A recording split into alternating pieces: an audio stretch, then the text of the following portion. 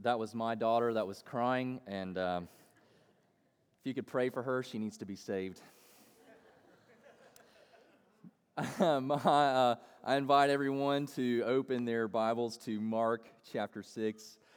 Let's give a round of applause to our band this morning. They did an awesome job.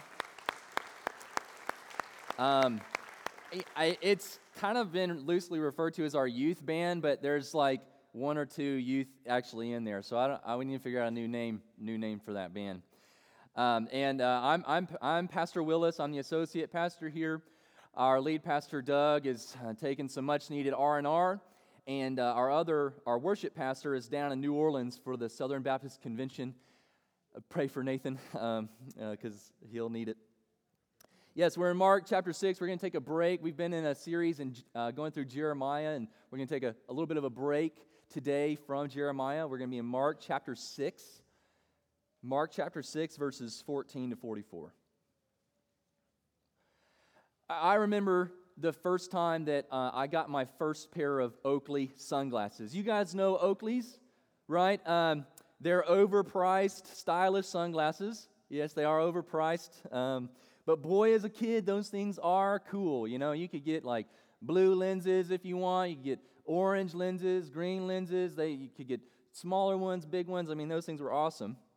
And my first pair were actually free because I had a friend who went down to Mexico, and he got a pair for me. And he's so generous. He bought a pair of Oakleys for me in Mexico and gave them to me. They were fake. Okay, yeah, it's you. Yeah, you don't. And I thought I was cool, man. I thought I could fake some people out, but I couldn't. I actually did an internet search of some of the most counterfeited items in the world. And so pharmaceutical drugs is a big one. This is especially true in poorer countries.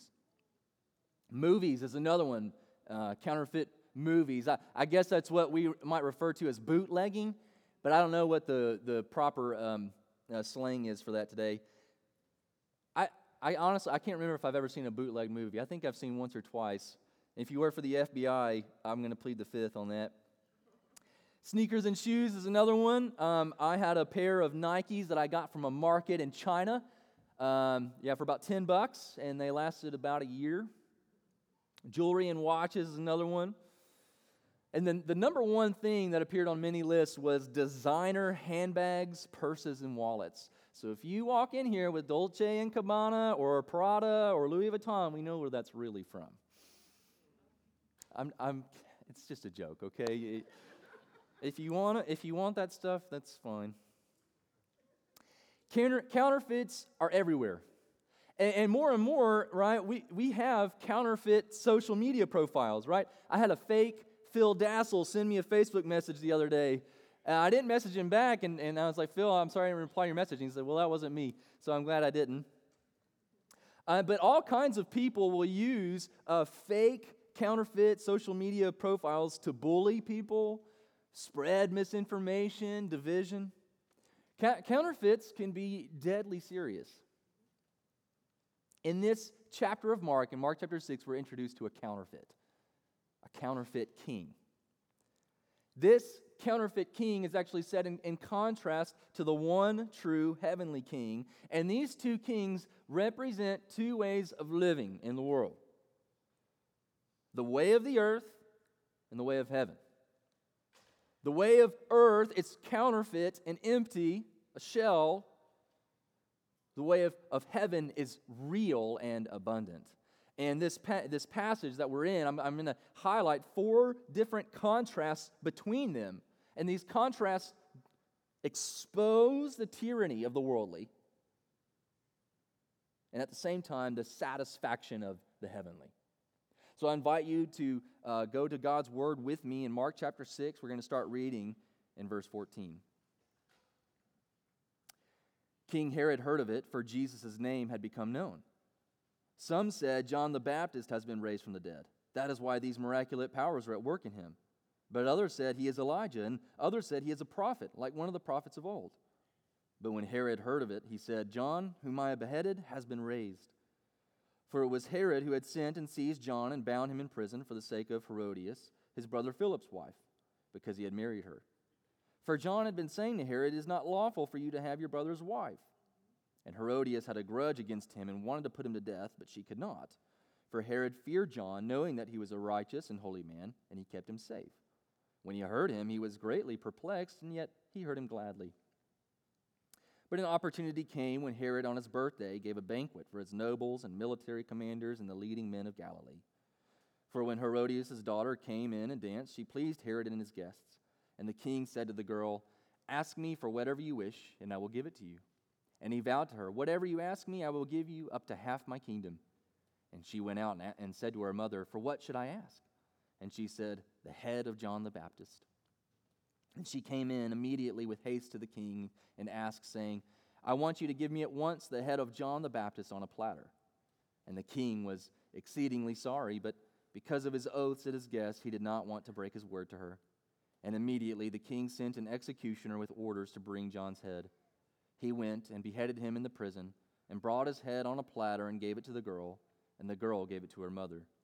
When his disciples heard of it, they came and took his body and laid it in a tomb. The apostles returned to Jesus and told him all that they had done and taught. And he said to them, "Come away by yourselves to a desolate place and rest a while." For many were coming and going, and they had no leisure even to eat. And they went away in the boat to a desolate place by themselves. Now many saw them going and recognized them, and they ran there on foot from all the towns and got there ahead of them. When he went ashore, he saw a great crowd, and he had compassion on them, because they were like sheep without a shepherd. And he began to teach them many things. And when it grew late, his disciples came to him and said, "This is a desolate place, and the hour is now late. Send them away to go into the surrounding countryside and villages and buy themselves something to eat." But he answered them, "You give them something to eat." And they said to him, "Shall we go and buy 200 denarii worth of bread and give it to them to eat?" And he said to them, "How many loaves do you have? Go and see." When they had found out, they said, 5 and 2 fish. Then he commanded them all to sit down in groups on the green grass. So they sat down in groups by hundreds and by fifties. And taking the 5 loaves and the 2 fish, he looked up to heaven and said a blessing and broke the loaves and gave them to the disciples to set before the people. And he divided the 2 fish among them all. And they all ate and were satisfied. And they took up 12 baskets full of broken pieces and of the fish. And those who ate the loaves were 5,000 men. There is the way of King Herod or the way of King Jesus, the way of earth or the way of heaven. And so the first contrast that we see here is depletion versus rest. Depletion versus rest. When we first start this passage in verse 14, Jesus has just sent out his disciples. He's given them authority to cast out demons, perform miracles, and preach the gospel. And so one of the central themes of this section in Mark is this question: what does it look like to follow Jesus? And it's when Jesus sends his disciples out that we kind of come to a pause in the story, a break, a change of scene. Jesus sends his disciples out, pretend like you're watching The Chosen. Jesus sends them out. Next screen is Herod. And it's the scene of a very paranoid king. People are talking about Jesus. He's going out, and his disciples are going out, and word is spreading about him. People are talking about him, trying to figure out who he is. And Herod hears of it, and he chooses the most paranoid of the options. John, whom I beheaded, has been raised. Herod's got a guilty conscience. But we'll get to that, because first we have to learn why. Why is Herod so worked up about this?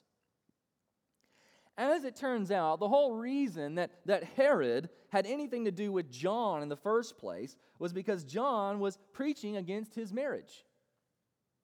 Herod had decided he liked his own brother's wife, so he took her and married her. Here's a man who goes and gets what he wants.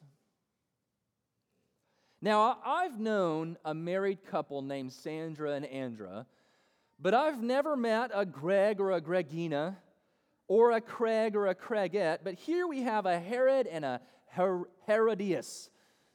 Isn't that awesome? Power couple. And Herodias, or Herodias, however you want to say it, I'm going to say Herodias, did not like what John was saying. And we read,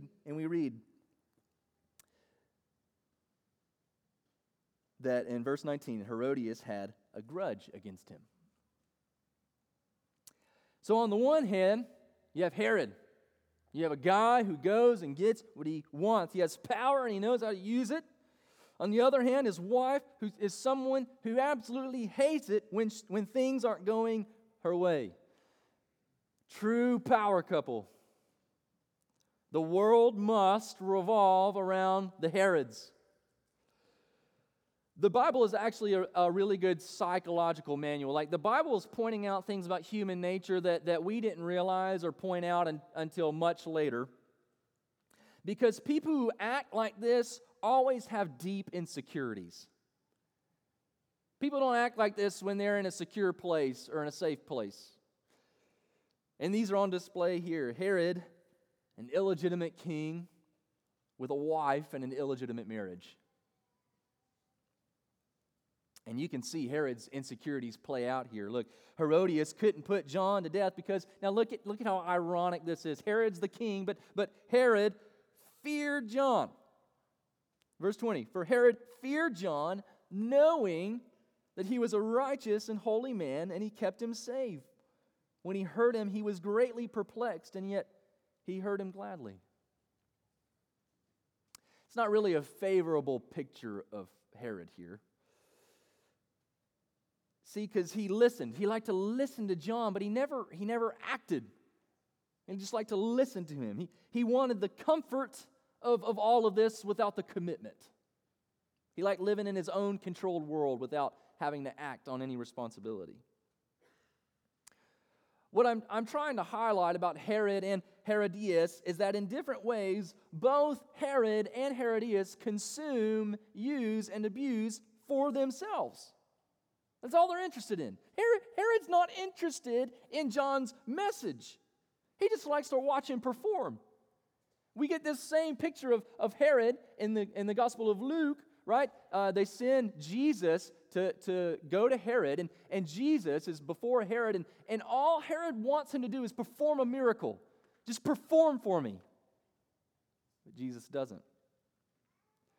Their lives are turned completely inward. Their lives are like black holes that just bring in everything around them into themselves.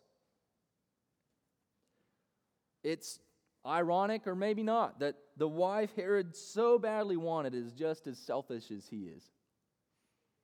Their phony marriage is a picture of their phony kingship. The tyranny of worldliness is when we turn so inward, we not only make ourselves miserable, but we make everyone around us miserable too. C.S. Lewis wrote in Mere Christianity, and your natural self, which is thus being starved and hampered and worried at every turn, will get angrier and angrier. In the end, you'll either give up trying to be good, or else become one of those people who, as they say, live for others, but always in a discontented, grumbling way. Always wondering why the others do not notice it more, and always making a martyr of yourself. A life like this depletes rather than fills. No matter how many acts of service might be done, an inward life always depletes, never fills. It takes and consumes without investment and without sacrifice, without responsibility or commitment. We have a huge problem of this in our culture, consumerism. It infects everything we do. On the other hand, there is another king. He does not deplete, but fills. So Jesus sends his disciples out, right? He sends them on a mission. Go and perform these miracles, cast out demons. And then in verse 30, the apostles returned to Jesus and told him all that they had done and taught. And he said to them, come away by yourselves to a desolate place and rest a while. For many were coming and going, and they had no leisure even to eat.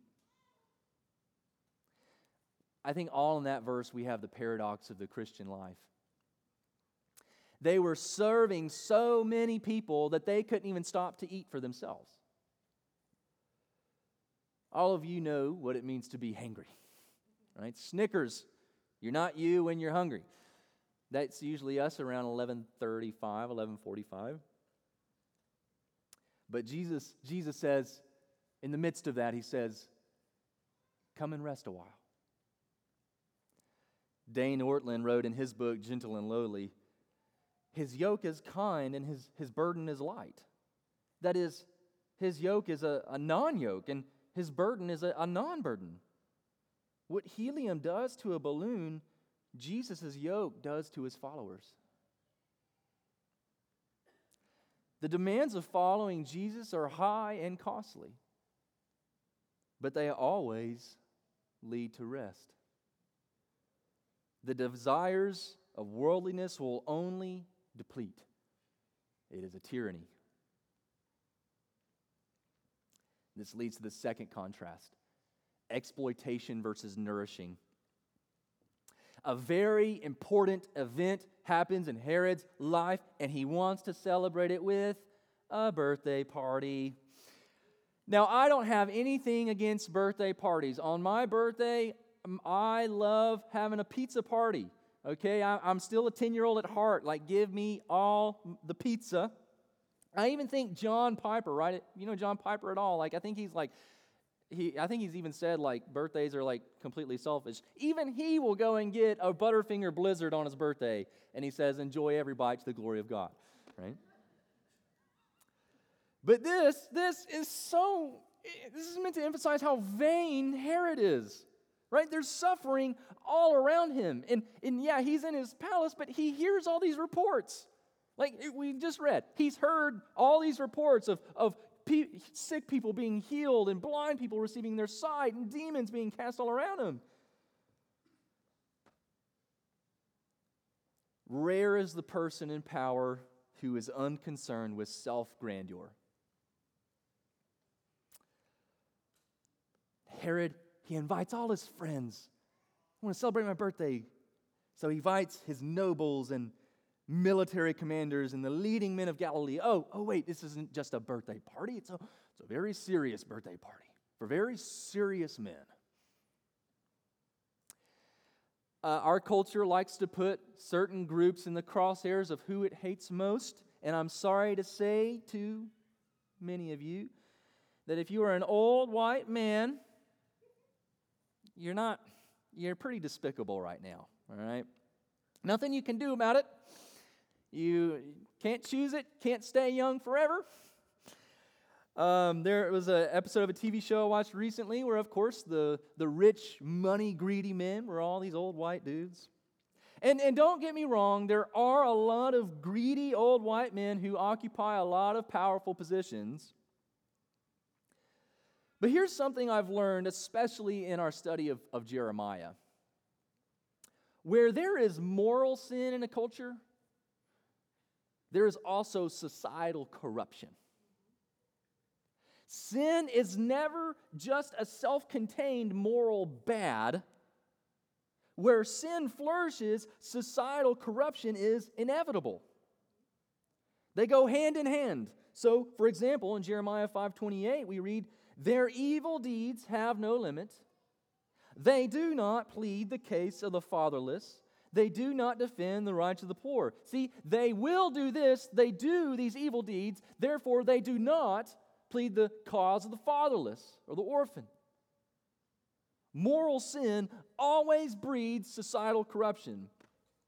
One thing that drives me crazy right now is more and more I hear people arguing for the legitimacy of sex work. By which people mean prostitution. We just had to put a better label on it. As in sex work should be a legitimate way to make a career and make a living. But sex work and female dignity are at odds. No matter how polished you make it or how legitimate you try to make it, it will always, always, always lead to exploitation.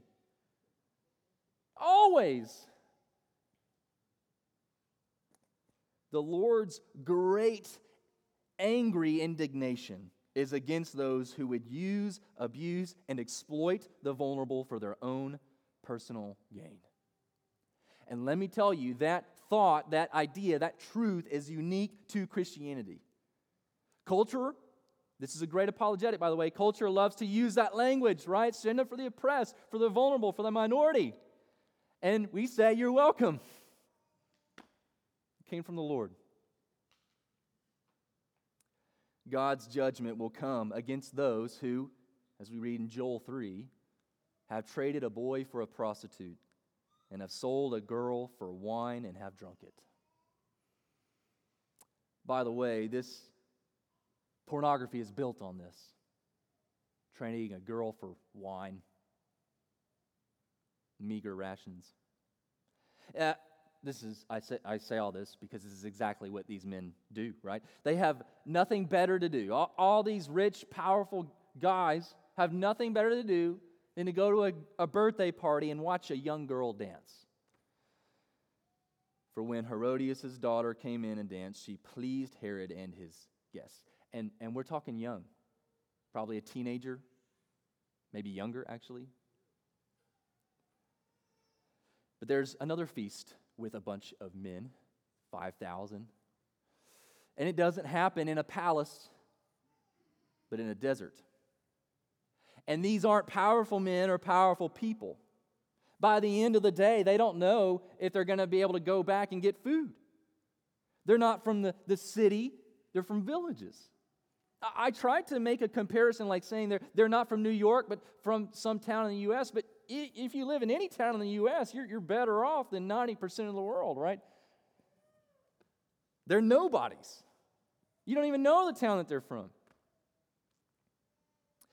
And the true king sees this rabble, this crowd, and he sees something different, not a people to exploit, but sheep to be nourished. This is what makes Jesus so awesome, verse 33. Many saw them going and recognized them. Right? They're going to rest.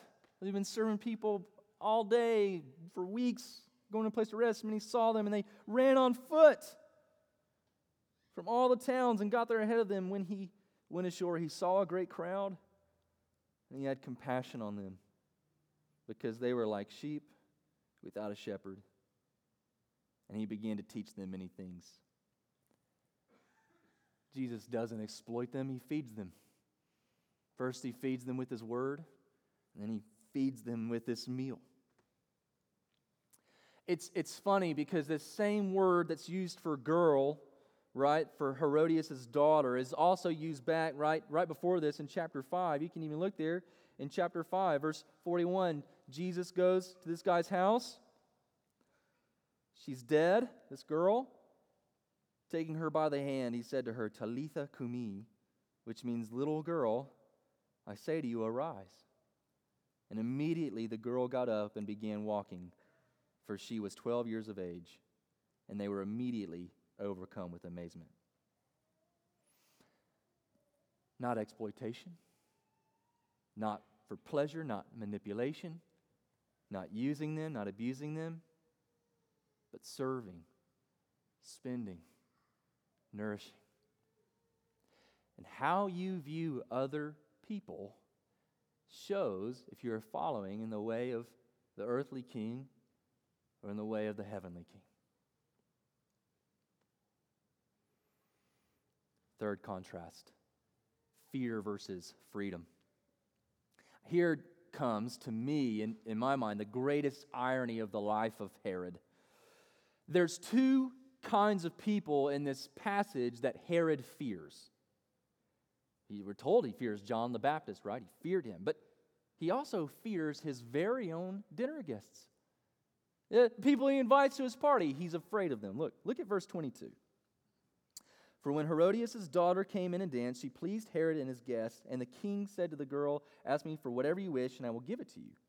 And he vowed to her, whatever you ask me, I will give you up to half my kingdom.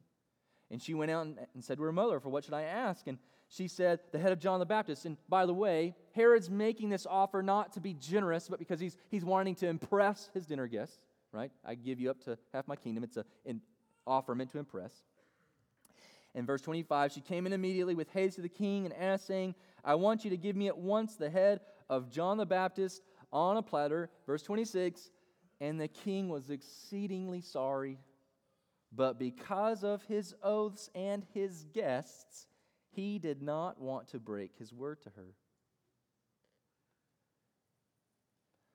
It's funny that here Mark, in his writing, he's not referring to Herod by name anymore. He refers to him as the king. The king was exceedingly sorry, because we're to see what a sorry state this king is in. Because here's the thing, Herod has wealth, Herod has power, but he does not have freedom. This is the tyranny of worldliness. Worldliness promises to give you everything you want. You can get money, you can get pleasure, you can get power, but at the end of the day, you end up a slave. Herod is a slave to his fear of man. Herod is a slave to his passions. This is why I do not envy the rich and the famous and the powerful, because those things are nothing but slave drivers. Instagram influencers post images of absolute freedom, traveling the world, being fit, making money. But the person behind the curtains is almost always in chains, because they're in chains to the likes and the adoration of the crowd.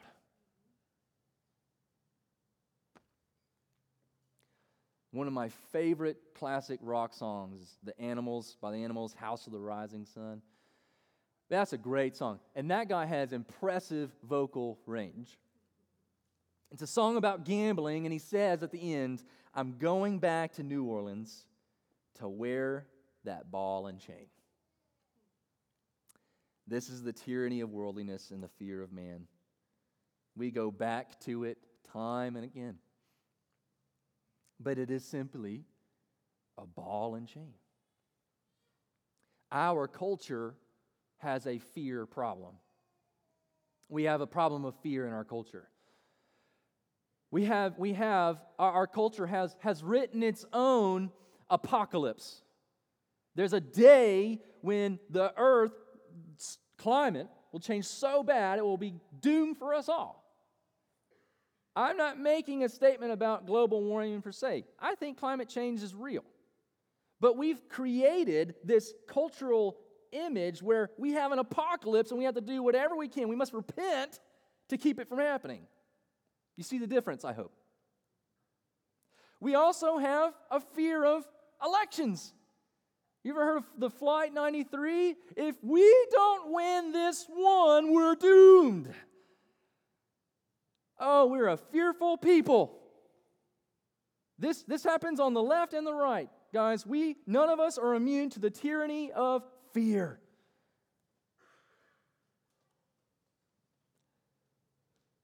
It's worth noting that John, though he was literally in prison, was actually free. Where Herod, who was not, was in chains. This is what is so interesting about where these feasts take place. Herod's is a rich, royal banquet in a palace. Jesus and his disciples are in a desert. It's interesting that word, verse 31, desolate place, verse 32, desolate place, verse 35, desolate place. Because it's the same kind of location where the Spirit drives Jesus into the wilderness to be tempted. There's no bread. And it's the same language that's used of the Israelites wandering in the wilderness. There's no bread.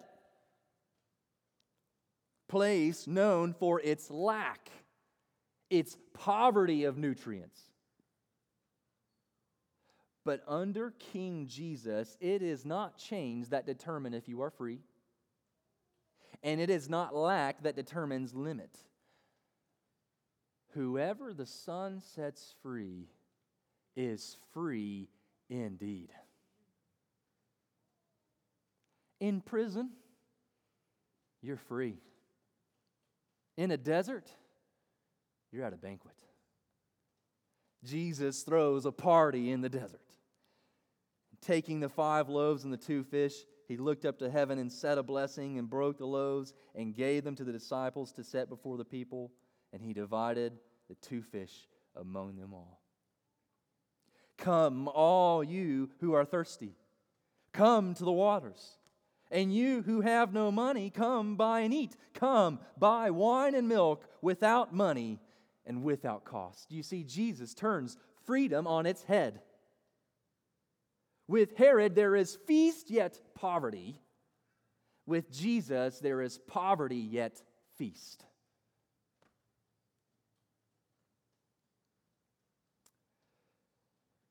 Again, it is ironic because this passage has to do with discipleship, following Jesus and following the true King. In following this King, you may end up in prison.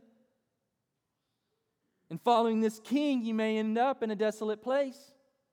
In following this King, you might even lose your life, which, John the Baptist literally does here. But don't for a second fall for illegitimate kings who offer phony promises of life. This King is the only King who can give life. And that's our last contrast, death versus life. Earlier I talked about how Herod is a consumer. He's turned inward and he has to consume. He depletes, he takes. And for all his wealth and abundance, he must have more. Verse 27. And immediately the king sent an executioner with orders to bring John's head. He went and beheaded him in the prison and brought his head on a platter and gave it to the girl, and the girl gave it to her mother. All this because he had to have a birthday party. All this because he had to have a teenage girl dance for him. The worldly king can only bring about death. But the heavenly king dispenses life. Verse 42. And they all ate and were satisfied. Isn't that just a life word? You have a synonym for life, satisfied. Herod, out of his abundance, takes. Jesus, out of poverty, gives. Herod, a false king, takes life. Jesus, the true king, gives life. A contrast of kings representing two paths, human death or human flourishing.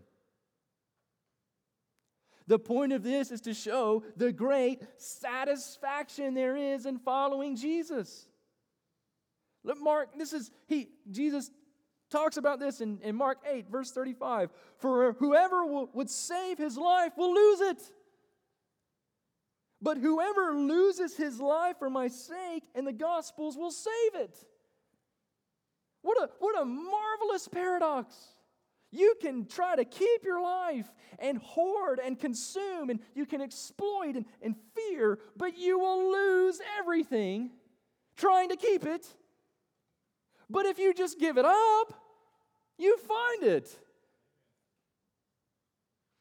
Even as Jesus calls us to costly, life-denying discipleship, we are to see that He is the Lord of life, though He calls us to die. I've seen this before, and I see it more frequently, but people talking about multiple paths to human flourishing. And by God's grace, humans can flourish and be happy in the gifts that He gives and how He provides by His grace, even to people who don't believe. But ultimately, all other paths drain us, though they tell us to fill ourselves up. Jesus fills us even as He calls us to drain ourselves empty. Every other worldly lord will say, give more, more, more, more for yourself, only to leave you empty. But Jesus says, give me all that you are, and you will find that you have everything you need. Worldliness is a tyrant. You can consume, not thinking, about how you consume, how you take. You can try to manipulate people. You can exploit. You can wage war out of fear. But you will never, ever be filled. Or you can die. And in dying, you can live. Throw off the shackles and run to the living King Jesus, who will give you life now. Let's pray. Lord Jesus, you are the King of life, and we need not be in a place for you to be the Lord of life. We need not come to you sinless. We need not come to you innocent. We need not come to you righteous. We need not come to you powerful. We need not come to you wealthy. We need not come to you happy. We don't need to be a certain way, a certain person, or at a certain situation to come to you for life. You came for sinners, for the depleted, for the guilty, not for the righteous. Lord Jesus, you are the Lord of life. Forgive us when we go to worldly kings for life, because we have found them to be so empty, so wanting, so draining. Give us life in your name, Lord Jesus. Give us life. In your glorious name we pray. Amen.